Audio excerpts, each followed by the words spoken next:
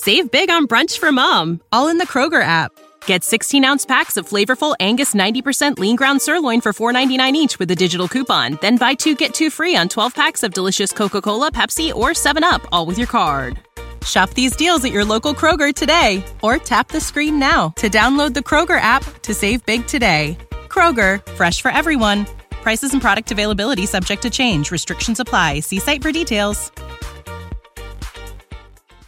Hashtag no music, no intro. This pod is specifically for Ryan and I to talk about the upcoming game between the Saints and the Falcons. Big game. But maybe even bigger. I mean, not bigger if you're a fan of this podcast, but at least bigger in the grand scheme of things in terms of entertainment. We had to get our girl back on, Anousheh Sakoui of the LA Times, that like this monstrous news of Warner Brothers, basically their entire theatrical slate for 2021, them just saying, fuck it, we're just gonna put everything on HBO Max. Like the shockwaves and aftershocks of it, you know, kind of keeping on with the whole California theme. See what I did there? It's still rippling throughout California. So, but before we get into that, first of all, thank you for joining us again. We're gonna make you just become like a correspondent on the show at some point. Like, but no, thank you for and I know you're working still, so thank you for carving out some time to talk to us. So before we go into that, what are your thoughts on the Saints Falcon game on Sunday? Well, me, I can't wait. Is it an upcoming game or is it a game that went like that? This is the preview pod, so it's an upcoming game on Sunday. Well, I'm going to carve out time for it at least. I'm sure it's going to be epic. Potentially a game changer. Not as big news as The Matrix 4 coming to your living room. Not all that. Don't get Ryan started on that. He could. Don't get me started now. He's a huge Matrix head. Can we just have a little segue?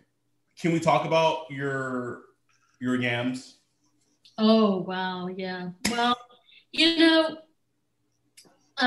my first Thanksgiving in America, I have some family here, and someone brought yams with the marshmallow topping, and I was like very judgmental. I didn't think that would work. It was a revelation, and I thought, oh, this year, I was cooking Thanksgiving for myself, and I thought, oh, let's throw some marshmallows on those mashed yams, and it did not work. Let's just say that.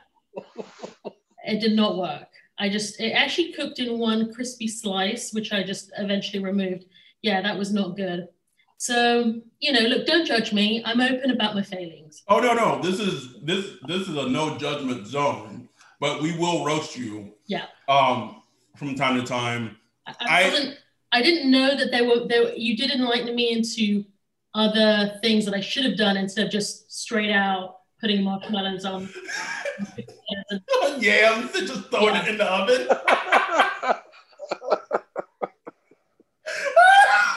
Listen, if you would have reached out to Ryan or I beforehand, because one of my specialties is my sweet potato casserole, which is the same thing pretty much. Like, I would have given you a whole breakdown, but like you had already posted it to Twitter and you were raving about it. This is my big American moment. It was like you use that as your evidence to submit to get your citizenship. No, I don't need a quiz. This is just evidence that I have been indoctrinated. I am now American. This should be enough, surely. Well, I love the fact that you were just very, like, you tweeted a couple of days ago, like, I'm not good at cooking. Like, you know what? I'm done. I'm not good. I've been trying a lot this pandemic. I've been, cooking a lot. Also, I think when you work in an office and then you're working from home, you sort of start to realize how, well, I mean, I knew already how much I was spending on, you know, getting a coffee or getting lunch. And I really, you know, we were furloughed for part of the summer at the LA Times. So, you know, looking to ways to save money. So I've been trying to cook a lot more at home. And yeah, I really just come to the conclusion, especially with that marshmallow moment, that and maybe I'm just not good at it, you know? I never use marshmallows I don't call them yams, I call them sweet potatoes. Mm-hmm. But when I do sweet potatoes, I just I basically cook the sugar down with butter. Oh, it's so delicious. No marshmallows needed. Yeah. None You needed. cook the sugar down with, you know, with butter. I add a little brown sugar, Brown a little sugar, cinnamon, brown sugar and cinnamon. Yes. a little nutmeg, you know, little Oh kick. man. Oh. This is a helping zone, Anusha. So if you need anything, we got you.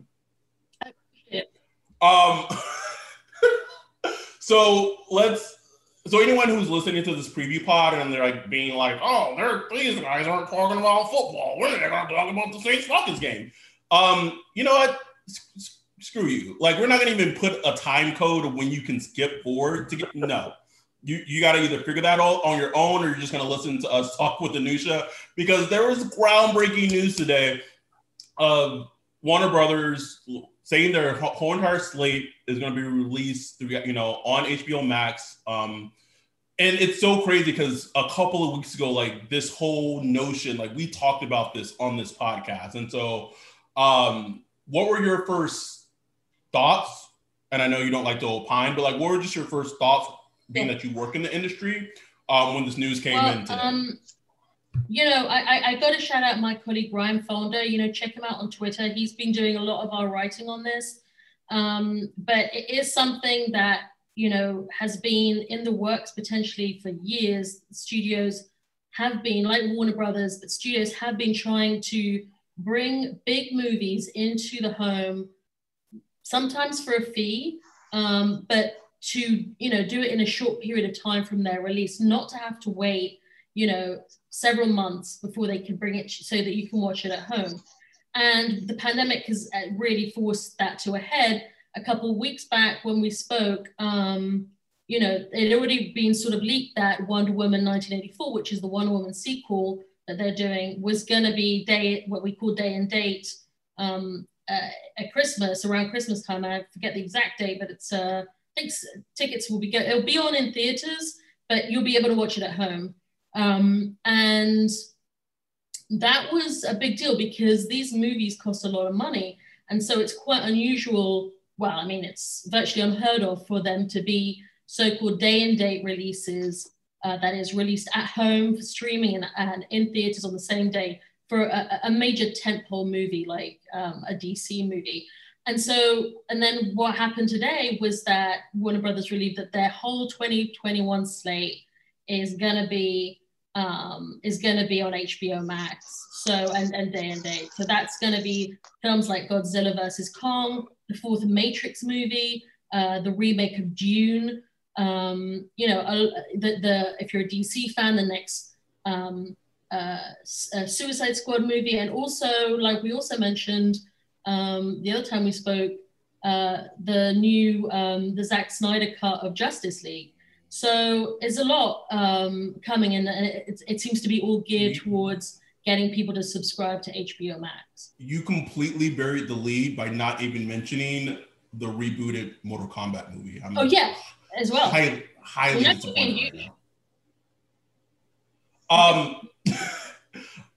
So with that said, something that kind of jumped out to me when this news came down, and you kind of, and this is why you're a great follow, is in terms of like following the breadcrumbs, is you are already kind of connecting the dots of what does this mean long term in terms of theatrical releases, because we talked about it on the last show that you were on, is that movie companies and studios make so much money when there's a theatrical release, and then there's a double dipping of the theatrical release and the home media release and what have you. And so now I've seen some people who I follow on different entertainment, Twitter accounts saying like this is it, like the game's completely changed. Like there's really no way of putting the toothpaste back in the tube. Yeah.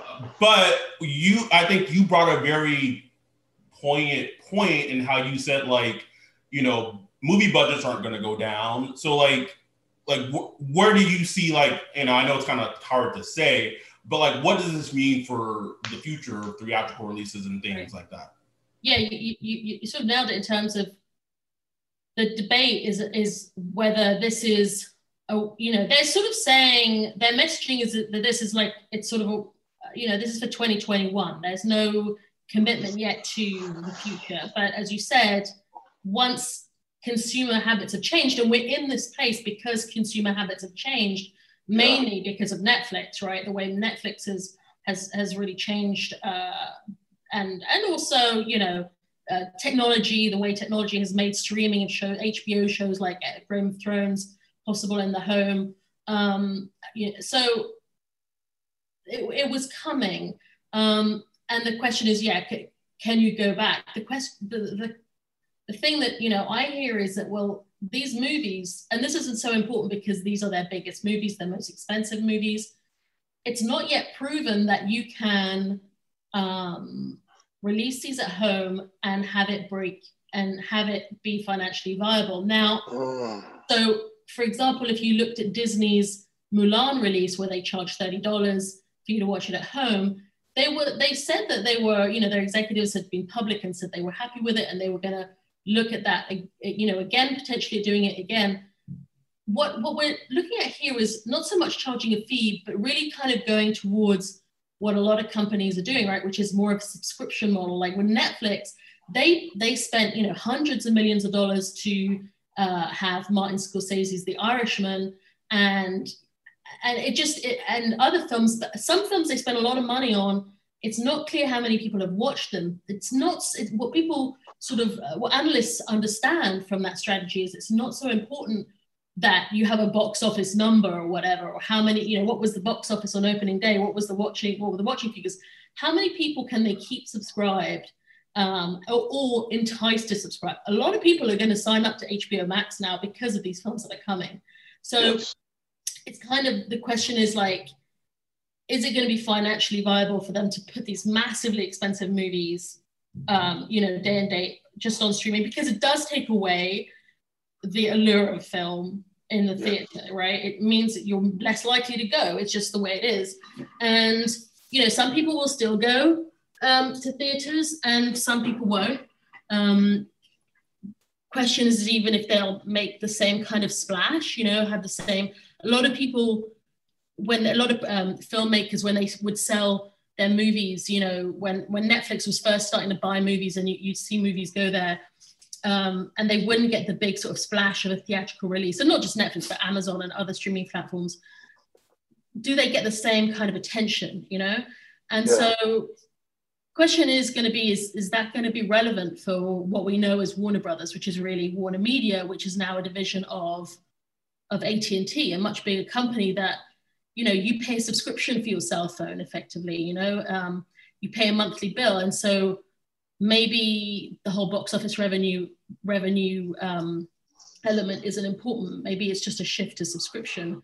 But if it isn't that, then there's really no way you can make these movies profitable if you're just looking at, putting them online, because they're expensive. And I don't think that you're going to spend less on these kind of movies. There's always going to be filmmakers out there who want to spend a lot of money on making a movie, and studios that will let them do that. Do you know if these releases on HBO Max, will you have to pay individually for these films, or will this be covered in the normal subscription that you? This looks like it's just part of the subscription, so available to all their viewers. Yeah. So I guess go ahead. I'm sorry, Ryan. No, I'm just saying that's just fascinating because, like you said, economically, I don't just see. I don't see how that works out long term. I don't see how that becomes a thing going forward. At least the way it is for 2021. You know. I mean, it works for Netflix, but they're not releasing, they're not investing. I mean, they probably spend more on content than any other studio, right. But they have a handful of films that in the US that they finance.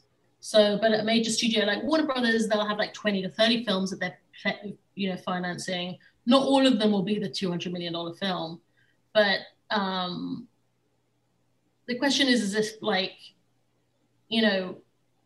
if really it's like you're subscribing to an AT&T product, which is HBO Max, and if they have more, it kind of like this is one of the issues of like when you have a studio that's part of a very big company, you don't get as much insight into the ups and downs because really it kind of absorbs into the revenues and the flow of that big company. But I think it kind of makes sense if you think about it along those lines of like you pay a monthly bill to AT&T for your cell phone and for your internet, and it kind of makes sense that you would do that for programming.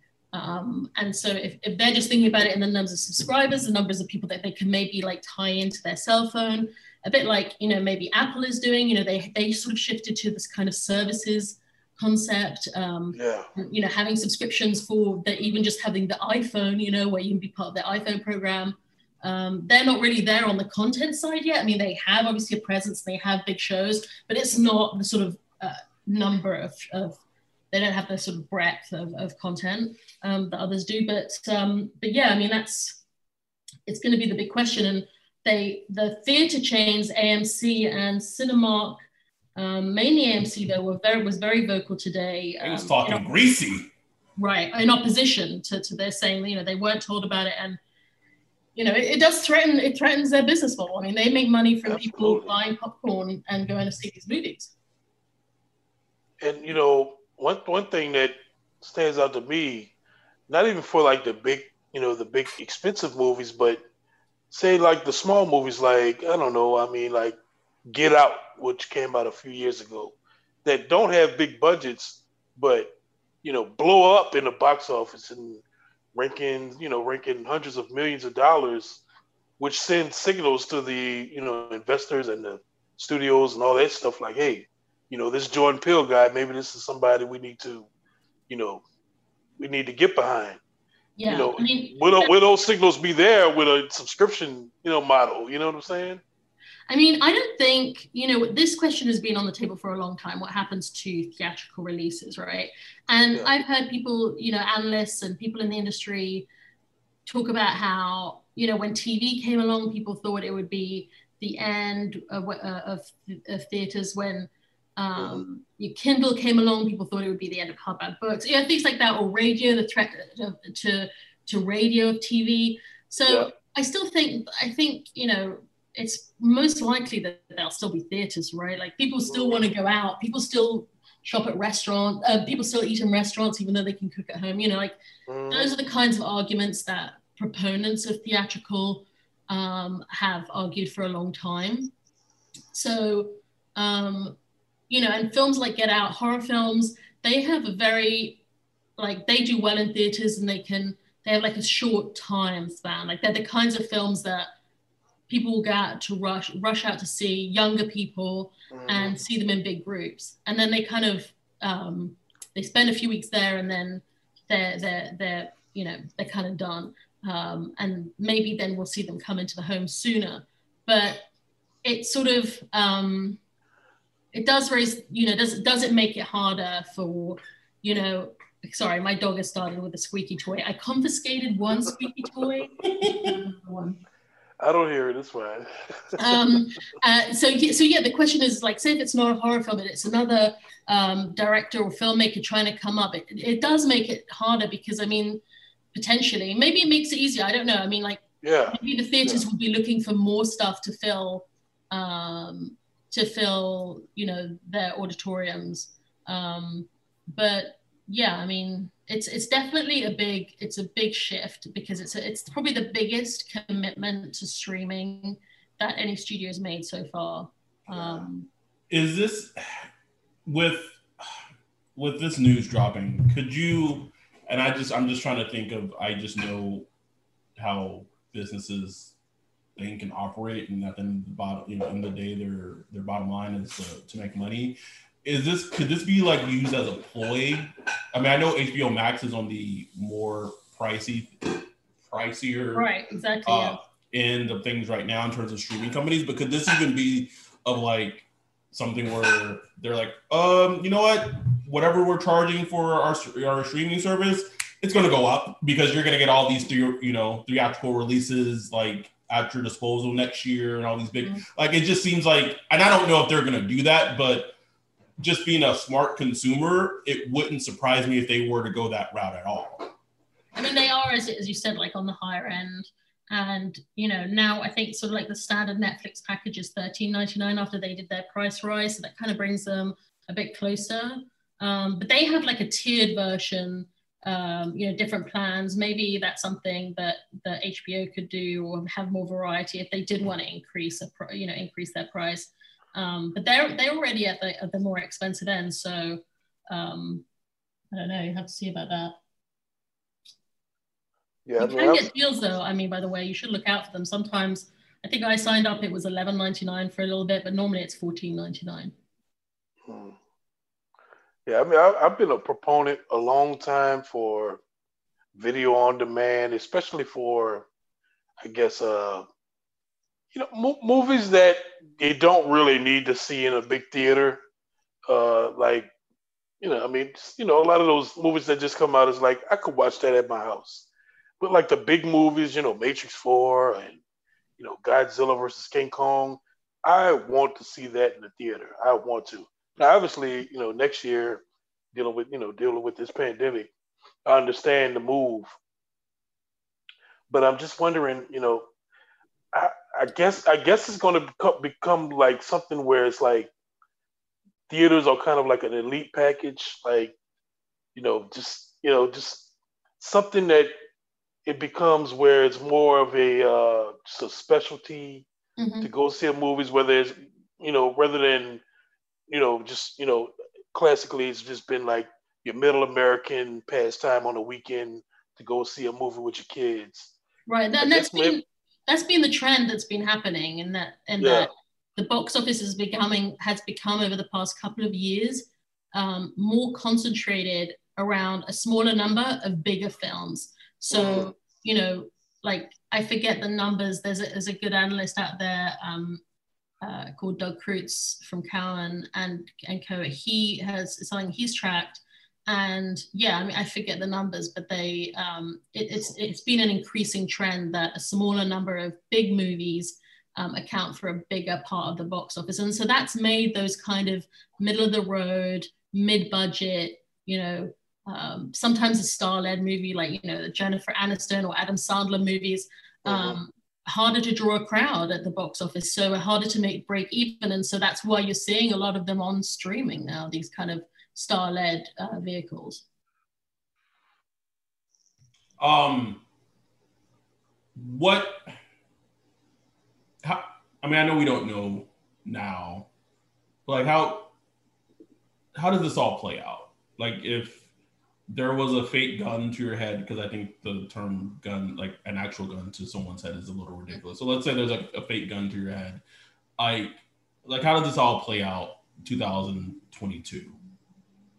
Yeah, I mean, it's hard to see. I think like there's already been some movement already, right? We've seen Universal cut deals with theater chains to give them some of the revenue to make up basically for this. And that seems like a longer term thing. And that's kind of, maybe that's more what you see. I don't know. I mean, because you could get powerful directors like Chris Nolan, who is obviously a big supporter of having his movies in theaters, say, well, Chris Nolan would never let one of his movies go to video. Right. I mean, it's interesting to know like how much power a studio can have over him. But like, my guess is that he can now that he knows that this trend is out there, I'm just going to guess that he's going to say, or his lawyers would say, well, whenever he papers any kind of deal, that he gets ultimate say over how it's distributed if he doesn't already.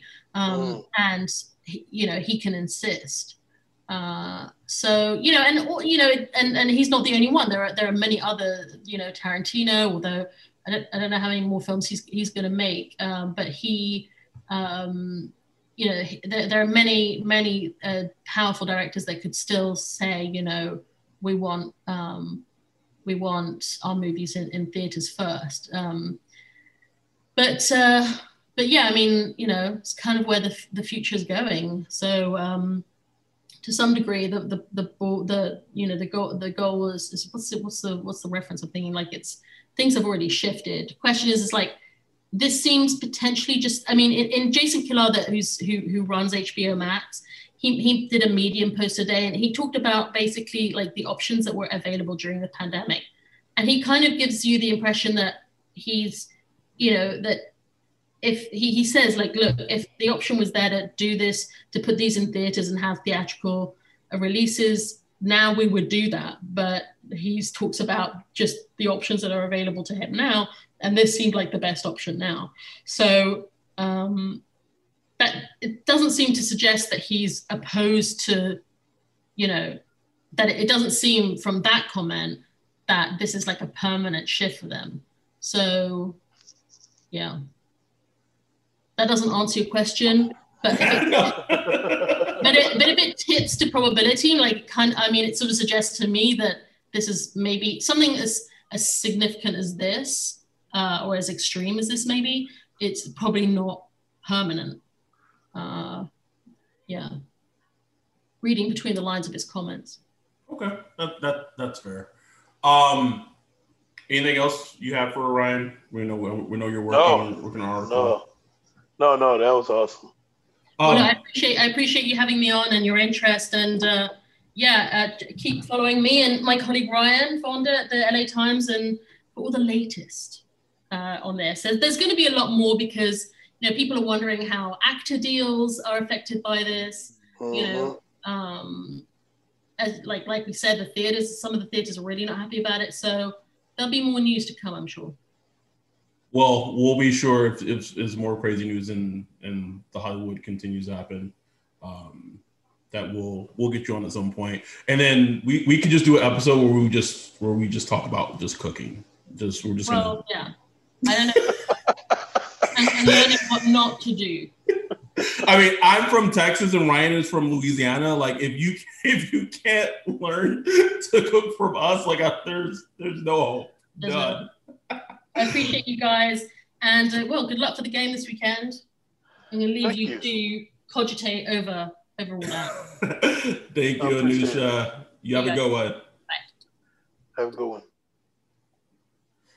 That, folks, was a quick glimpse of the big news in regards to what happened in Hollywood today. Anusha is becoming one of our favorite guests. She just provides so much information about the world of entertainment. Anyone who listens to this podcast, is tuned in regards to entertainment in some form or fashion. So anytime she's just able to get on and just talk to us, and we're just two fucking guys just talking about football. So the fact that she's like, oh yeah, like I'll jump on, like we always appreciate that. And much love to her as always. All right, man, let's get into it. Let's talk about this game. The Saints have an opportunity to go 10-2 and could clinch a playoff berth with a win and a Bears loss against who else would it be besides the Atlanta fucking Falcons? Fucking Falcons.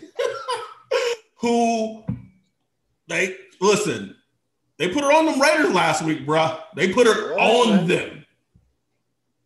They did, bro. Had Derek Carr, John Gruden discombobulated.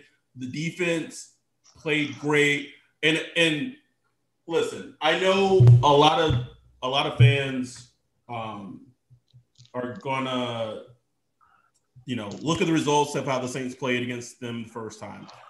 Eight sacks. It was pretty. I mean, the defense played fantastic the entire game. and then offense got going in the second half. But listen, now the Falcons, it's a different game. The Falcons probably had no idea that first game that they were going to be playing Taysom until that Friday, right? Yeah. So then they found out. So they played Taysom once. Then they have tape against Taysom against the Broncos. Yeah. And I know it may not seem like a big key, and I didn't realize this until after the Saints played them. Dante Fowler didn't play in the first game that they played because he was on the COVID list. Well, he's healthy. Okay. And the play that still gives me nightmares to this day, Ryan, man, listen, is him smoking fucking Ryan Ramczyk in the NFC Championship game that led to Drew throwing that interception. Like that, like I the Tommy Lee Lewis play haunts me, but god damn it, that play haunts me too, man. Yeah. I mean, because listen, we had the ball in overtime, so. Okay, can't do it. Anyway, let's not go there. Let's not go there. Can't do it, bro. Can't do it. Let it go. So, here's my concern. And here's my thing for the game as a Saints fan. Why I'm concerned. I feel like we don't try to be pessimistic on this pod, but we just try to be realistic. Vic Fangio said Taysom as a quarter, and I know they said the game plan changed, but they played zone. The Broncos played zone, and he told Taysom, figure it out. Figure out how to beat this zone. And Taysom couldn't do it. He could not do it. Yeah, it's just I don't know how to take it, man. Like I can't make a educated assessment with what we know about what Sean Payton has said about the game plan, what Taysom has said. I mean, Taysom reiterated it again yesterday. Like I know it looked bad, but I had Sean Payton in my head, like take care of the ball, blah blah blah. So I don't know, because on the flip side, you have his first start against Atlanta, which is a much more critical game as far as it's his first start. And, he got comfortable after the first half and was making reads and, moving through progressions and all that stuff. So I just don't know how to take it, bro. Like, I don't know what I really have no idea what we're going to see Sunday. Well, I don't either. We saw two sides of the page. Two complete sides. We saw him take it. But I will say that, even in that first Atlanta game, the first half was ugly. What I'm saying? Bro. Go back and look at your Twitter. Go back and look at your pages. We was man, where Jameis at? You know what I'm saying? I mean, I remember our text messages between each other in the first half. In the first half, it was man, this ain't looking good. You know what I'm saying? Then you got, the bad snaps versus the Broncos. So you could at this point with the information we have, you could say it's been a mixed bag at least. It's been a mixed bag. He's played. Okay, let's be honest. He's played one good half, and he's had 2 good quarters and 6 bad quarters. Let's just be real, right? Right.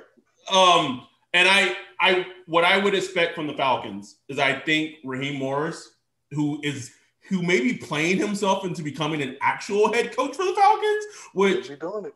I know. Listen, Raheem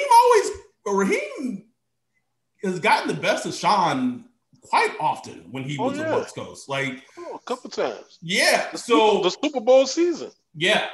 So I expect the Falcons to play more zone. I think he's gonna try to do similar things to what the Broncos did and make Taysom, read a defense, find holes in the zone, and make smart throws. Now, here's where I go to, and this is why I think as Saints fans we become so sometimes frustrated and annoyed with Sean Payton, is that he ran we talked about on the recap show. There was a drive with Latavius and AK that they ran 10 times in a row. Hey. 10 times. So when a defense plays zone, common football wise is like you can attack a zone with a run because defenders are already moving back to protect their zone. Like I don't know. I don't know if this is going to be a game where Sean kind of opens it up for Taysom again. It's going to be a very fascinating watch to see. And speaking of the defensive, just injuries. We're taping this Thursday night, so we have a little better idea maybe of what injuries are going to be. The news came out today that Marcus Davenport concussion didn't practice today, which would be a huge loss for the Saints defensively. Like he may not have the sacks numbers or what have you, but just his presence and his pressures and his hurries are just important. Huge. That's a huge loss. If he is lost, you know what I'm saying? And if you were a betting man, how much money would you put that Julio's going to play? Oh, he playing. Ain't no betting. I don't need to bet. He playing. He's out. He was limited yesterday. He was out today. He probably will be limited tomorrow. Or something. It doesn't matter. Get the questionable tag. Yeah, like don't worry, but he's going to play. Now, will he play 4 quarters? I ain't about to say all that now, but he's going to be a part of the game. Like, he's going to be a part of the game. I wouldn't worry about that. So when we finished taping the recap show for the Broncos pod, one thing like afterwards, I was mad at myself that I didn't talk. I felt like we didn't talk about enough. And this kind of goes to what I'm about to say. Is Latavius Murray like the most underrated player on the Saints, bro? Gotta be, bro. Gotta be, man. Like the dude just produces every time. Like every time he get the ball, he's doing something. It's not flat. It's not flashy. It's not. Dude just running hard, gets yards, gets first downs. Like everything you want from a running back. That's it. And like even after that episode where he just had a fantastic game, I don't think I mentioned him by name like one time. I forgot. It's like whatever. So Marcus Davenport concussion. We don't know what his status is. Janoris Jenkins, who had that awful looking injury against the Broncos, it came out this week and after the game on Sunday that the injury was minor, but he still hasn't practiced. He didn't practice yesterday. He didn't practice today. Wouldn't expect him to play. And then the Saints have kind of gotten used to this. That means P-Rob back out there. Who again, besides maybe one or a couple of plays, one play against the Chargers and maybe a couple of players here and there, he's played great this season. And he played against the Falcons, last week. I mean, yes. A week or two ago, but so, Yes. It's nothing to freak out about. I mean, you would rather Jack Rabbit back out there, but, I wouldn't go crazy if, Jack Rabbit is out, which is, probably most likely. Lattimore be back. Other than that, you're pretty much. I mean, you're as healthy as any team could be possibly in this league, man. Like yes, like I mean, you're banged up, but man, teams out there like beat. You know what I'm saying? Like beat to the ground. So, I mean, they just got to go and handle business, bro. Like defensively, like we're talking about the offense, and it's important, but really, if the defense just keeps playing how they've been playing, man, like. Like, you know what I'm saying? Like, they are such a incredibly hard team to beat if that level of defense continues. Like, it's unreal, Ryan. Like, at this point, like I don't have the superlatives to just what we're seeing from them. I don't know, man. like as a Saints fan, all you can do, we can do is just enjoy it, shed a tear, just all those fucking seasons that Drew was throwing for 5,000 yards and 7 and 9, and like we're seeing what we wanted for him those years, like in his last year. Yeah, man, it's like they finally did it. They finally put together a good, strong defense that's built well from the back to the front. You know, insane. Like, and I know we talked about it before the season started, and you know, most talented Saints team on paper, most talented on paper. The defense is so hashtag deep. On paper. and we didn't see it, and then we now, like, you know, people say, I see the vision, bro. We see it. And every time they go out there, hair on fire, Quan, Trigger Trey. That said, I definitely expect Atlanta to counteract what happened in week one. If there's no way that they're going to allow Matt Ryan to take 5-step drops.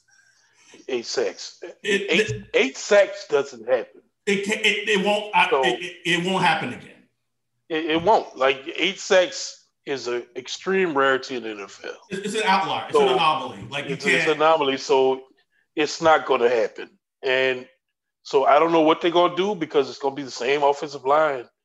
But you know they're going to adjust accordingly, whatever it's going to be. They're going to be getting that ball out quick game, running backs, check down. Like it's going to be a game where the Saints are going to need to tackle, limit yard after, yak yardage, run after catch. Like that's how you counteract that. Like you already saw once, like, oh, our offensive line ain't got the dogs to block this D line. Like we just ain't got it. Right. And that's where we at though, man. Like that's where we at as far as the defense. It's not about is the defense good enough. It's like we know it's good enough. But it's just about execution. So we've seen the defense, early in the year where they're not executing on all cylinders, where there are some miscues here and there in the secondary or on the defensive line or whatever, and we've seen them perform at a high level. So it's just a question of will the defense come in and execute, just like they did the week before? Will they come in and just execute at a high level again? If they do, they shouldn't have a problem beating this team. If they do, you know what I'm saying?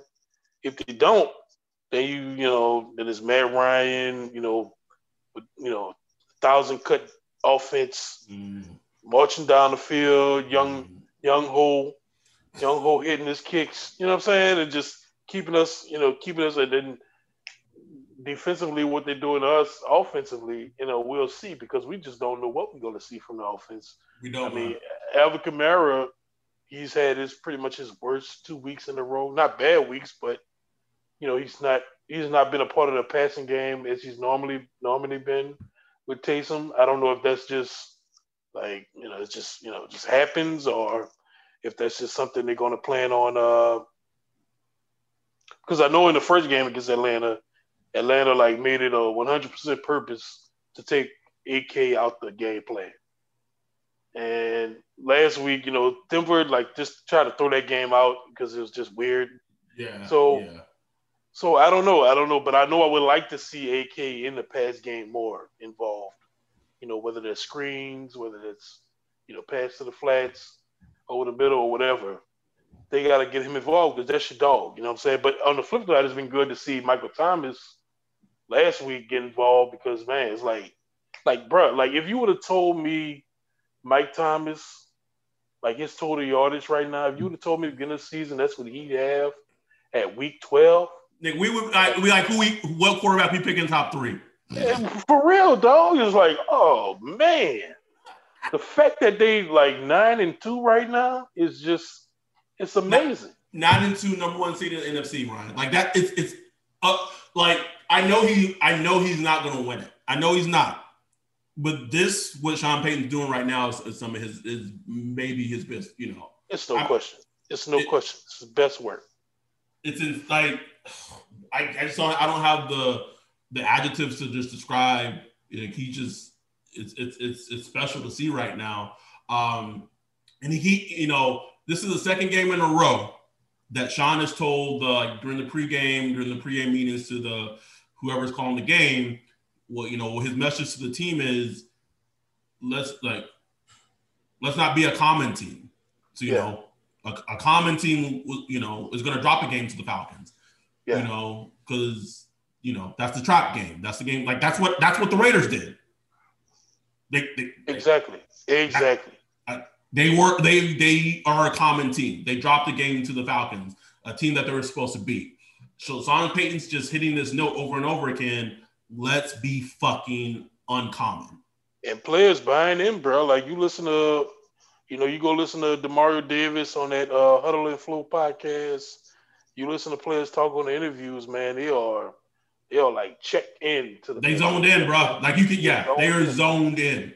Like the defensively, they like it. Like they like the fact that they ball it. They like the fact, they just love it. You know what I'm saying? They're enjoying the game. And when you get to that point where it's not work no more. You know what I'm saying? It's not like they're on the job no more. It's fun. It's fun. Like you watch the Mario and Quan, man. They have fun out there, bro. Bruh. Like BFFs. Like it's like they met, and I feel like it's like the Step Brother scenes. Did we just become best friends? Yup. Like that's and you saw, shout out to the homie Lloyd Cushenberry of LSU, but in that snap, in the Broncos game that was low that almost got returned. That I don't think it's like that snap happens when you are as a center, because I played that position. Like when you are scared, you don't know where the pressure's coming from. Like when the opposing defense is humming, man, that makes things speed up. You're like, oh shit, let me get rid of this fucking ball. Like shit, they coming. And that's the kind of pressure that they're currently putting on opposing offenses. Like they are like just stifling them. They dictate, man. Which is, but it's like you said, if they show up, the game, it's going to be a very hard game for the Falcons to win. I don't even know if, like, honestly, I saw that Todd Gurley didn't practice today. I know he didn't play last game. Like the Falcons offense does better when 21 doesn't play. Like that hurts me to say. Yeah, it does, man. It's sad to see, bro. Hurts me to say. Let's talk about a little bit more offensively. I think it's going to be an interesting game to see what type of. We talked about it a little bit. Just see what Sean Payton, what type of offense he's running on Sunday. Is it going to be? I don't think it's going to be one of those super conservative offensive game plans that he ran against the Broncos, but is it going to be kind of like, I think that's going to be fascinating. And something else, like Adam Troutman out-snapped Garrett Cook last week. Yeah, man. Yeah, I mean, that's on Cook, man. Like, it's just on him because he just hadn't been playing well. Like, he has been the one mistake-prone player on the team, man. It's unfortunate. It's like he's fumbling. He'll make a play, but he's called for fucking offensive pass interference. If it's not one thing, it's another. Yeah, I don't know where that goes. I mean, Adam Troutman, he the one catch guard right now. You know what I'm saying? He makes that one particular route catch. Peace. God bless y'all. Good night. That's it. Wrap. You know what I'm saying? Hit him with that Russ Simmons. Hit him with that Russ. It's over. It's over. So I want to see him catch two. Like, catch two passes, bro. Catch 2, 3. Give me 3 passes. Give me 3 nice routes or something, man. You know what I'm saying? So I mean, they just got to get it going, man. Like I want to see the passing game flow a little bit because it's just been so. I mean, look, they're playing with a backup quarterback. They're playing with a guy that hadn't started games before. So no, it's not going to be crisp. But I just want to see it crisper. You know what I'm saying? Like we saw under Teddy Bridgewater last year, it didn't start off great at all. I know, like hindsight 2020. You know what I'm saying? I know, like just people look at it now, especially the national media, like Teddy Bridgewater went 5-0. He was great. No, he was not great. He wasn't great. Like for like 2 or 3 games, it was a stressful mess, and we felt lucky to win. It wasn't great, and so I try to just think, put that in my mind when I'm looking at Taysom. Like, just let this guy grow into the system. It's an extremely complicated offense. Like what Drew Brees does, you just almost got to throw away what Drew Brees does on a week-to-week basis away because he has an entire playbook that's not written down with his wide receivers. Like they have a playbook outside of the playbook that's simply changing based on what they're seeing on defense that they do on a game-to-game basis. So, we're used to seeing that and we just take it for granted. But that's extreme. That takes years to build, what they built. You know what I'm saying? So when somebody new comes in, it's just not going to look like Drew Brees' normal offense because it's not Drew Brees. You know what I'm saying? It's just not. So it's going to look different. And so I just want to see whatever Taysom Hill offense is going to look like. I want to see that, and I wanted to see it just a little crisper. Whether it's passing, whether it's him running the ball, or getting everybody else involved. I just want to see just a little more flow to it and a little consistency. How, on a scale of 1 to 10, how excited are you that our boy Andres Pete probably going to be back in the lineup at left guard? Man, fuck out of here, man. You know what? I'm happy to see him back, bro. I'm happy to see him back, man. We're going to get Big Pete on the move. He going to be pulling, coming around that edge. He going to do something. I'm ready. I'm ready for Pete to come back, man. I mean, shit. That's my dude. Same thing. They already played the Falcons. We already previewed the show, prior when they played the Falcons. Like if you limit Jarrett Grady, like you should be good. Like in theory, like you should be good. Like they did. I think they get it. Besides like a couple of plays, like they did a pretty great job in the first game of limiting Grady Jarrett of the Falcons. Deion Jones, who looked slow in the first game that the Saints played against him, he had like a monster game last week against the Raiders. Had a pick six.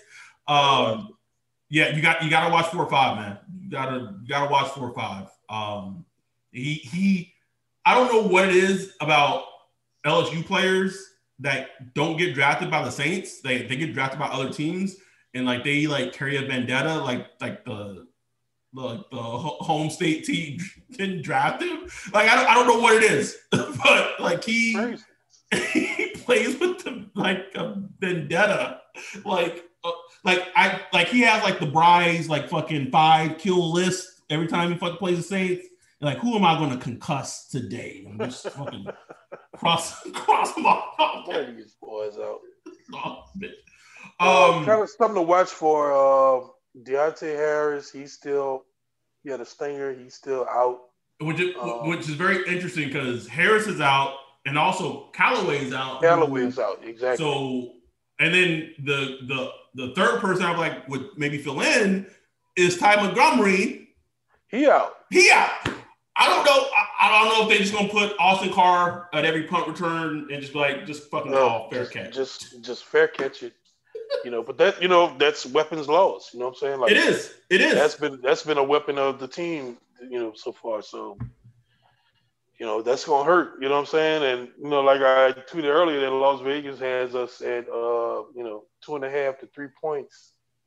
I'm just wondering. Why do they think after basically just handling the Falcons, a couple of weeks ago, why do they only think we good for at least 3 points? You know what I'm saying? It's like, I don't know. You know what I'm saying?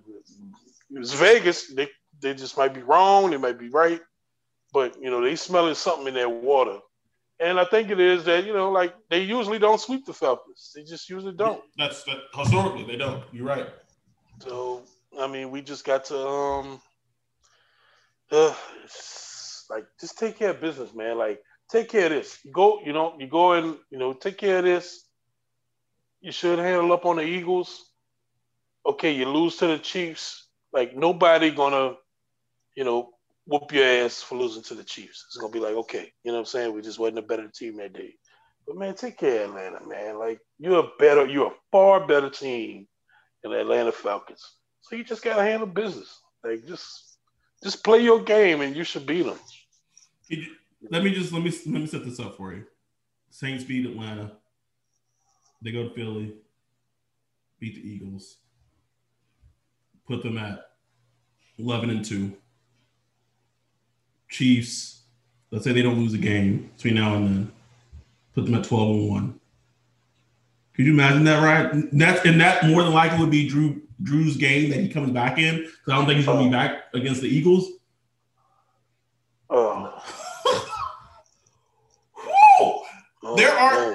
There are not many regular season games that give me like that feeling, but there's been like within this last 3 years, there's been a couple. The 2018 season when they played the Rams, in that bar burner with the Michael Thomas catch and the cell phone. The Steelers game, I believe it was that same damn season. Yeah. The Tampa Bay game, the second Tampa Bay game this season, like there are just certain games where like it just like as a fan, you're just like, oh shit. Man. That game there. But the thing is, like, if the hope is this team can get to that big dance. And if they get to the big dance, that's likely the team they'll be facing, bro. Them or the Steelers. I picked this. If you listen to our offseason podcast, I picked the Steelers that the Saints face in the Super Bowl. But I know they're undefeated. They deserve the love, bro. They're undefeated. They're undefeated, man. They are. They don't. It's what they remind me of the Packers of last year. Right. Exactly. Like the Packers were 13-3. The Packers went to the NFC Championship game. At no point of last year during the season that I think like they're one of the best teams in the NFL. Like at no point, right. Not at one point. And I mean now with the Steelers, they no Devin Bush, no Bud Dupree. Bud Dupree is hurt. Torn ACL. They didn't like. I get it. Like any given Sunday, but like they were struggling with the Cowboys with like a third string quarterback. Like I just got questions. Got questions. But even though the Chiefs' defense at the most is average, man, I've said this since he was drafted. I do not bet against number 15. I just don't. I don't know, man. I've seen it too much. I've seen it too much, man. Bro, what he did against, was it the Raiders? Like in a minute and 20? It's ridiculous. It's ridiculous. Tampa Bay. Against Tampa Bay, man, he's like 75 yards. I can't, bro. I can't. But if that's so, I'll say this, and I know people have been asked. I don't know if we could ever do like a live podcast of us watching the game, just because like I think the streams or whatever that we use, like the timing's always off, and it would look very jinky. But if the Saints and the Chiefs meet in 2 weeks, and if their records or if they beat these next two games, Atlanta, Philly. Like Ryan and I will figure out a way to at least probably hopefully do like a video fucking podcast. Like, that's those don't happen. Like games like that don't happen. I mean, even if they don't, even the Saints go 1-1 or whatever. Like that's a huge game. That's a huge game, bro. And it's football porn, right? Like I want to like to me like that's the test. Like we know our defense is good. They've proven it. Are they that good? Can you go stop them boys though? Can you stop them? I mean, you got a child abuser. God. Him. What you do with that? You know what I'm saying? Like, I think. All right. So I know. I'm just getting excited even thinking. So this is what I think you do, right? I think if Jack Rabbit's healthy, you put Jack Rabbit on him. You have constant safety coverage. You're always doubling him. And then, so that leaves Marshawn against their wide receiver 2. So that's either Demarcus Robinson or Nicole Hardman, and then with 87, you got to mix it up. Combination of with me, I would just say you go with Tutu, and maybe you throw in Quan here and there. You got to get physical with him. Oh yeah, you got it. Yeah, and then here's the thing, and I tweeted about this. The Chiefs' offensive line isn't great, especially this season because with some of the opt-outs that they had. Right. My fear for that game, and I tweeted this to Nick, is like Randy Reed's not going to let 15 just drop back, 7 steps in the pocket and just have his offensive line just completely get destroyed. I think our defensive line can eat against the Chiefs. Absolutely. My concern would be Andy Reid is such a good coach that he's not going to allow that to happen. So it's going to be a very, passes to, a layer, passes to quick. And I said that my fear is that when the Saints play the Chiefs, we're going to be super frustrated as fans because the game plan is going to be very similar to how when the Raiders played against us. Because we were just like, fuck, like we're almost the car, but like the ball was gone. Yeah. Like it's hard to play defense that way. Exactly. So I definitely think they would change it up where the Saints defense would be playing like stop the big ball, just don't give up the big pass. And the Chiefs are going to know that's how we play it. Yes. And it's going to be quick pass, and just march down the field. I will say that the only loss that the Chiefs had this season to the Raiders in the second half, that's what Paul Gunther did, and they couldn't adjust. And I don't know if that was just like it was just in the game and they just couldn't figure it out in the game. But when the Raiders played the Chiefs and they gave them that first loss in that second half, that's essentially what they did. Like they took away the big play and said, "We'll take the dink and dunk. We'll take that," and that's how they won. I think that's the flip side is your offense has to score. Has to. Like, you can't do that. You can't play that game and your offense not scoring points. Can't do it. Like if the Chiefs offense at times go into ruts where they go 3 and out 2 or 3 times a game. If your offense is not scoring touchdowns in those 2 or 3 drives where they go 3 and out, you're done. You're done. All right, bro. But this is supposed to be a damn Falcons preview, bro. Broke down that. Just to skip the Eagles, like fuck them. Like, worried about Carson Wentz, nigga. Fuck out of here. Shit. But yeah, it's good. I know as Saints fans, I know everyone's expecting to go in Sunday, expecting to get the dub. It's gonna be an easy game. I don't think it's gonna be the Falcons aren't gonna roll over. It's not gonna be an easy game. It's gonna be an earned victory. If the defense shows up, like you said, Ryan, I think it's gonna be a very easier victory. And it just depends on which number 7 shows up, man. Like, it's such a huge thing. I'm so interested to see. I don't know. We're going to see. Such a huge thing. All right. We've had an extra long podcast. We talked about Hollywood. We talked about freaking Falcons game. We even talked about the Chiefs game a little bit. Everything that you guys can handle in this episode. I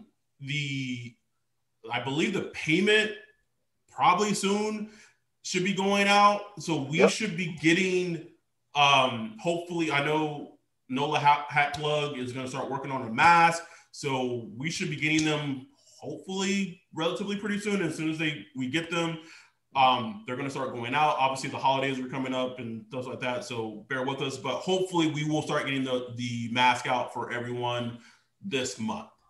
Yep. It's going out. Follow us on IG at Saints Twitter Podcast. Just Saints Twitter Pod. Saints Twitter Pod. Okay. Same for Twitter, Saints Twitter Pod. Patreon. Just look up hashtag Saints Twitter Podcast. Just contribute what you can. We appreciate it, and some goodies coming to you. So check us out. I mean, we out here, man. We trying. We keep doing what we gotta do. But with that, we're gonna get out of here. Enjoy the game on Sunday. Hopefully, by the time we record this Sunday night, the Saints will be 10-2. Depending on the Bears lose, they could maybe already have a playoff berth clinch, which is fucking crazy. But regardless of what happens on Sunday, we'll be back. We'll recap it. With that, we're out. Peace.